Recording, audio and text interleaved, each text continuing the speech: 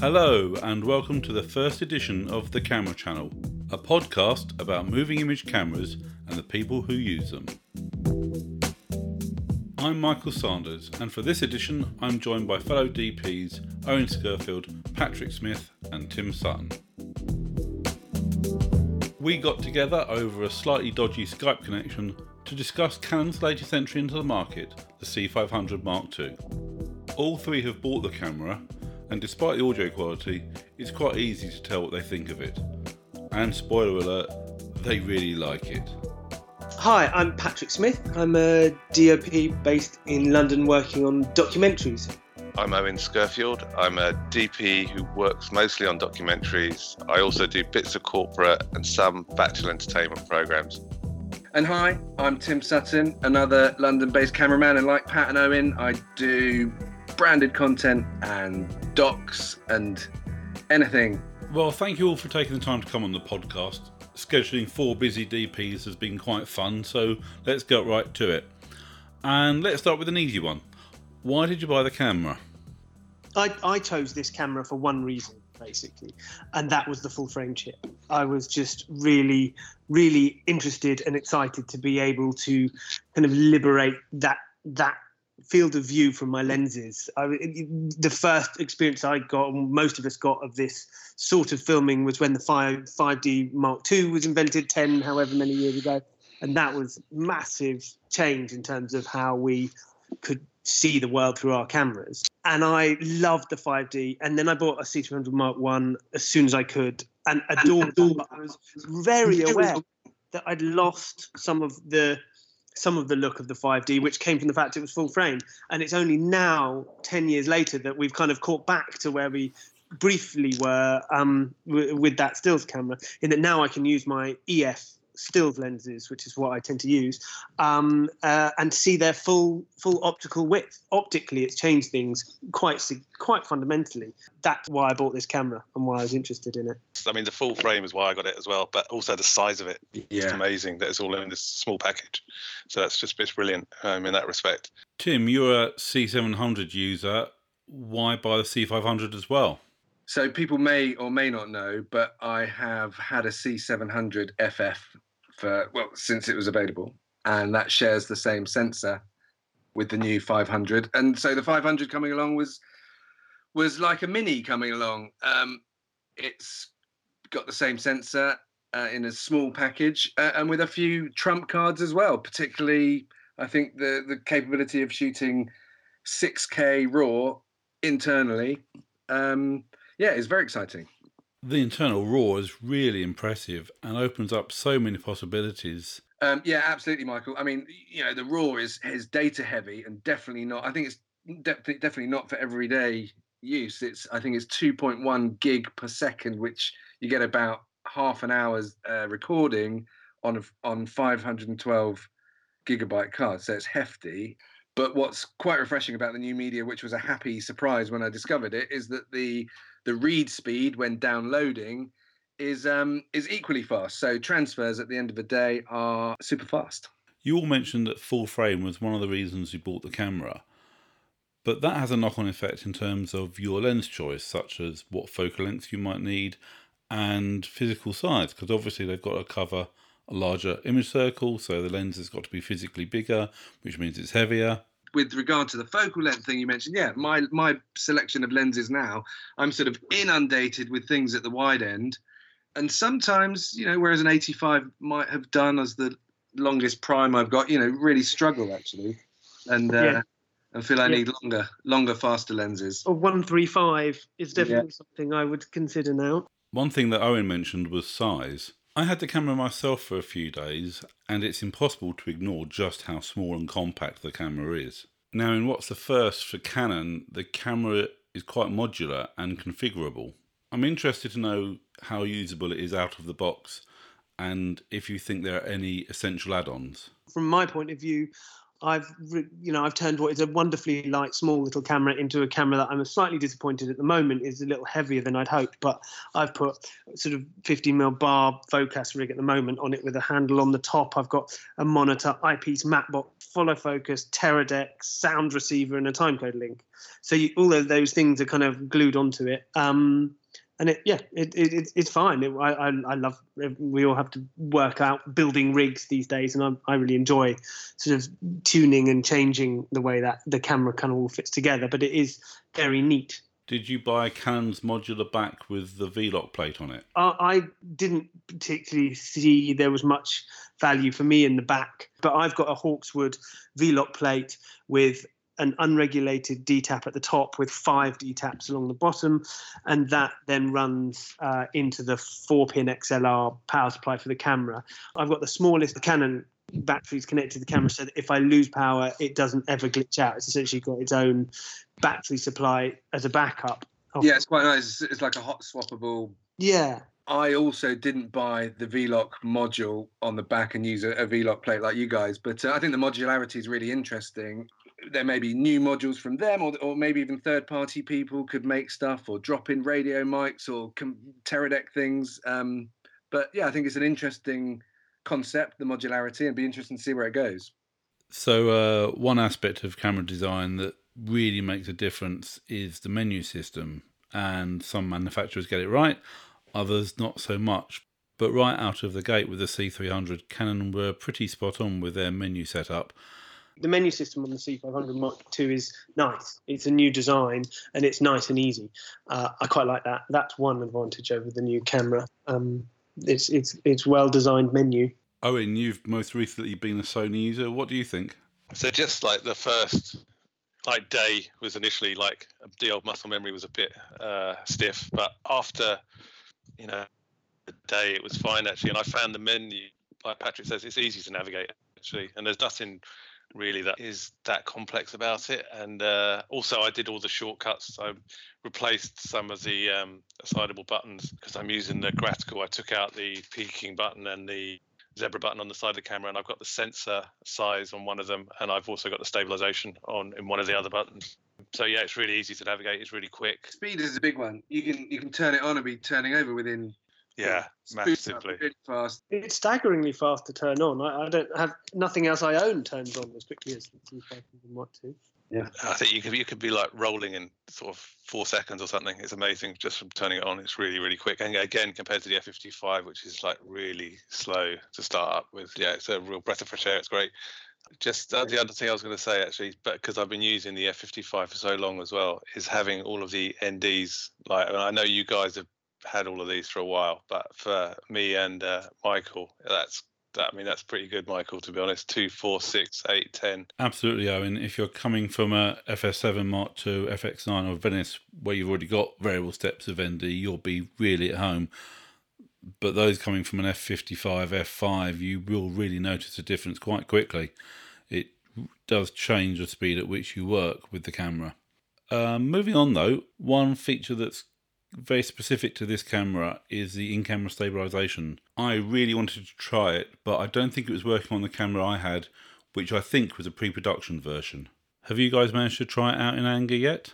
I had a quick kind of use of it in the back of a car, basically. I was doing this program called Long Lost Family, which is like heavily sort of formatted, kind of documentary-ish sort of thing, with presenters. And there's always this travelling scene in the back of a car where you just get sort of arty shots sort of out of the front of the car, reflections in the wing mirror. I was kind of cramped in like the car next to the presenter I was actually on a Zoom, but I just needed to get a variety of shots quickly. And it was invaluable, basically. It was really, really good. So the presenter stuff, not so bad because he was quite close to me, but I wanted to get some longish shots out of the front of the car. And like I said, the wing mirrors and things like that. And it was amazing. Yeah, it really worked well. That does sound pretty remarkable, really. Pat, you were in Mexico, I think, doing something. Yeah, I've used it a lot. In the last 3-4 weeks, I've been using the camera. I was in Mexico and America for a couple of weeks doing a film about a brain surgeon. and it's a BBC Netflix production. They were very keen that I shot on red, but I was aware that I'd be shooting in 5-hour surgeries, and I essentially need to be handheld, and holding a red for that long I couldn't do. So I ended up taking the C500 in and using the image stabilizer. It's quite amazing. You can hold a shot tripod steady. It doesn't matter what lens you're using. It's just incredibly stable. And in a whole raft of uses, it was great. And I could put into the camera some movement. Sort of, I like to have a sort of lateral movement, or not completely static frames, because then you can't tell you're handheld, and it doesn't have the same natural feel. But somehow they've managed to, it feels like, find a middle ground where it's locked off, but you can still gently move the frame. It's brilliant. I found one fundamental flaw with it, which was that when I was shooting, essentially the surgeon would come out of surgery and we'd talk in a hallway about what had just happened. And I was on, I would imagine, a 50mm lens, wide open pretty much, 1.5 or something. And as he moved around, as he paced slightly backwards and forwards, the camera image stabilizing software would try and stabilize his head. Yeah. And it would all get a bit of a mess. And at that point, it was very seriously important to switch the thing off, which I've now assigned as a little button on the side. You hit it, takes you straight to the menu button where you just turn it off, press it, and it's gone. It's amazing. It's amazing. I mean, you see very quickly as you turn it on and off that it punches in and out of the frame a bit, which is, so you lose a bit of your width and a bit of your lens from that. But yeah, amazing. I've been looking forward to that technology for a long time because I love shooting handheld, and it's interesting. I worry though that you turn on so many gadgets and control devices that you lose any control. You're step by step losing control of that frame in a way. So there are problems associated with it. But it's yeah. I think like the autofocus capability of these cameras that they've had for quite a long time, it's learning how and when to use it, and it's another tool to have. Tim, you just brought up a really interesting point. Canon cameras have had autofocus for some time now, and if you combine AF with image stabilization and put the camera on a gimbal, you must get some fantastic results. I've pretty much bought the C500 Mark II to use on a gimbal in a way. I do a lot of work with my Movi Pro, and I've managed to get my C700 FF flying on there with weights and taking the battery plate off the back, etc. But it was challenging and heavy. And so, yeah, having the capability of putting this little box on the gimbal is great. But it's also got an internal battery, which is quite nice for sort of power management on the rig, unlike a Red or a Mini where you need some external power supplies. You can have 3 card slots. It's got XLR input. So yeah, I think what's packed into that little box and the size of it is very refreshing. And the 6K RAW, because of the new media fitting into, again, that small tiny box is amazing. Pat or Owen, have you managed to get it on a gimbal yet? Only briefly. I dragged a bloody Ronin 2 all the way across sort of Mexico and America, and then used it for one shot. I had image stabilizing on, and it was pretty amazing. Yeah, it was just an added tool to what is, the Ronin is an extraordinary thing. But I was worried about my walking up and down. I had a Serene arm on an easy rig and all the whole palaver. But I didn't get to really exploit what it could do in those conditions. I did one shot following the guy down the corridor, and then we put it away. It's a shame. So I put the C500 on a Elitas, but I didn't really have a big play with it. I was going to try and do that over the weekend actually, and it seemed to work pretty well once I'd stripped it all down. And I've only got like the Elitas Junior, which payload wise, it's fine, just weight wise once it was all stripped down, and it was pretty neat actually. But I've yet to, and it looked good. The facial recognition was really good actually for that. I was just messing around with it at home. I've yet to use it in anger, but just when it's stripped down, its weight. And I had the screen on the back of the Elitas as well, which once you turn up the luminance, it's pretty good as well. And of course, since the C300 Mark II, Canon have implemented really good control over Wi-Fi of their cameras. That must be fantastic when you've got the camera on a gimbal or a crane. Yeah, absolutely. The Wi-Fi connectivity and camera control and touch focus control over the Wi-Fi is a great feature. One thing that the C500 comes with that my C700s didn't was a little touchscreen monitor, and I've got a longer Canon cable, which means you can sort of mount that remotely from the camera, even on the handle of a gimbal, so you could reach over a thumb and touch focus if you're in sort of auto mode without a wireless follow focus.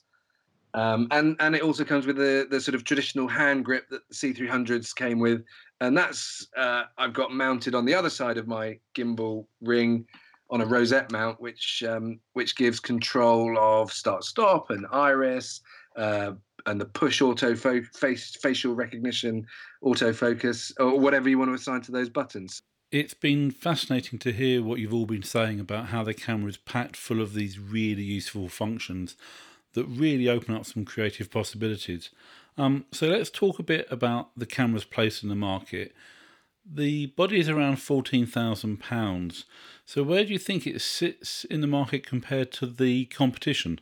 I think it is hot on the heels of a sort of a Red and Venice territory, personally. That's where I'm pitching it, definitely. That's what I need it to be. And I think it's up there. And I don't think the FX9, which is sort of put into the same, what one shall I buy, this one or that one, I don't think the FX9 cuts it. Yeah, the FX9 has been touted as a replacement for the FS7.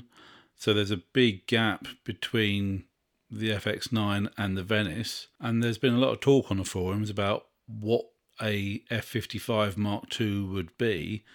But the reality is Canon have sort of boxed Sony into a bit of a corner because they've come up with a camera that's got heaps of functionality. Where would they sit a camera above the C500 Mark II that's not in Venice territory? So I think it's hard. Sony is a big factor in terms of what they bring out for the F555 replacement if they do that.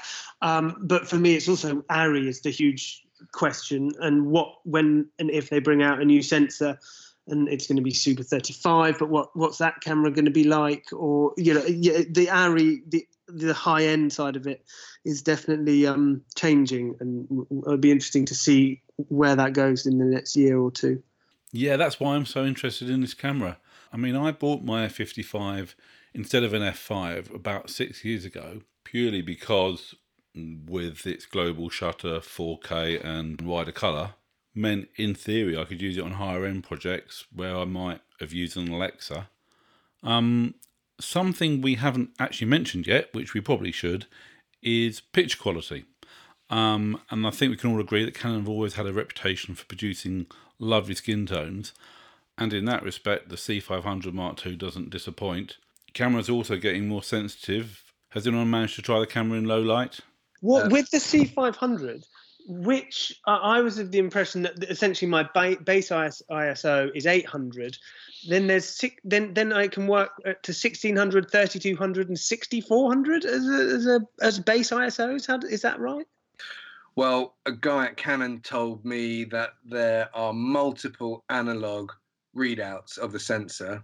So 800 is analog, 1600 is analog, and then between that, 1000 is gain, 1250 is gain, and then it's another analog readout, and that happens incrementally all the way through up the ISO range.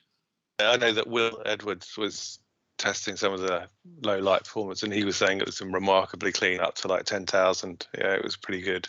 Okay, so far it sounds like you're all pretty impressed with the camera, but have you got any major niggles or requests for future upgrades?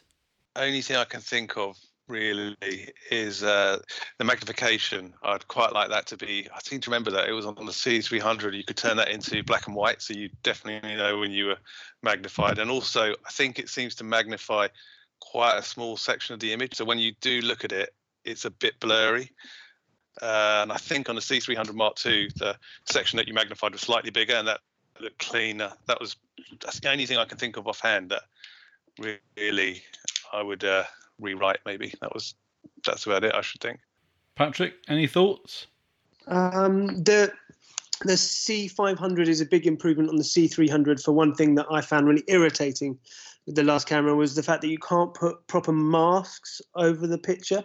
I'm like really enjoying the fact with Netflix you're allowed to shoot 2:1 without being granted permission. That's their standard minimum aspect ratio, but they seem to be very keen on 2:35:1 at the moment. Everything I've shot for the last 9 months has been that aspect ratio, and it's really important to be able to just on your screen see what you're shooting. And you can now do it better with the C500, but you don't have the same sort of control of some other cameras where you can build your own masks over the frame, which nowadays I think is quite useful to have real flexibility in that. For me anyway, that's a thing I could do with being improved, but this camera is an improvement on previous.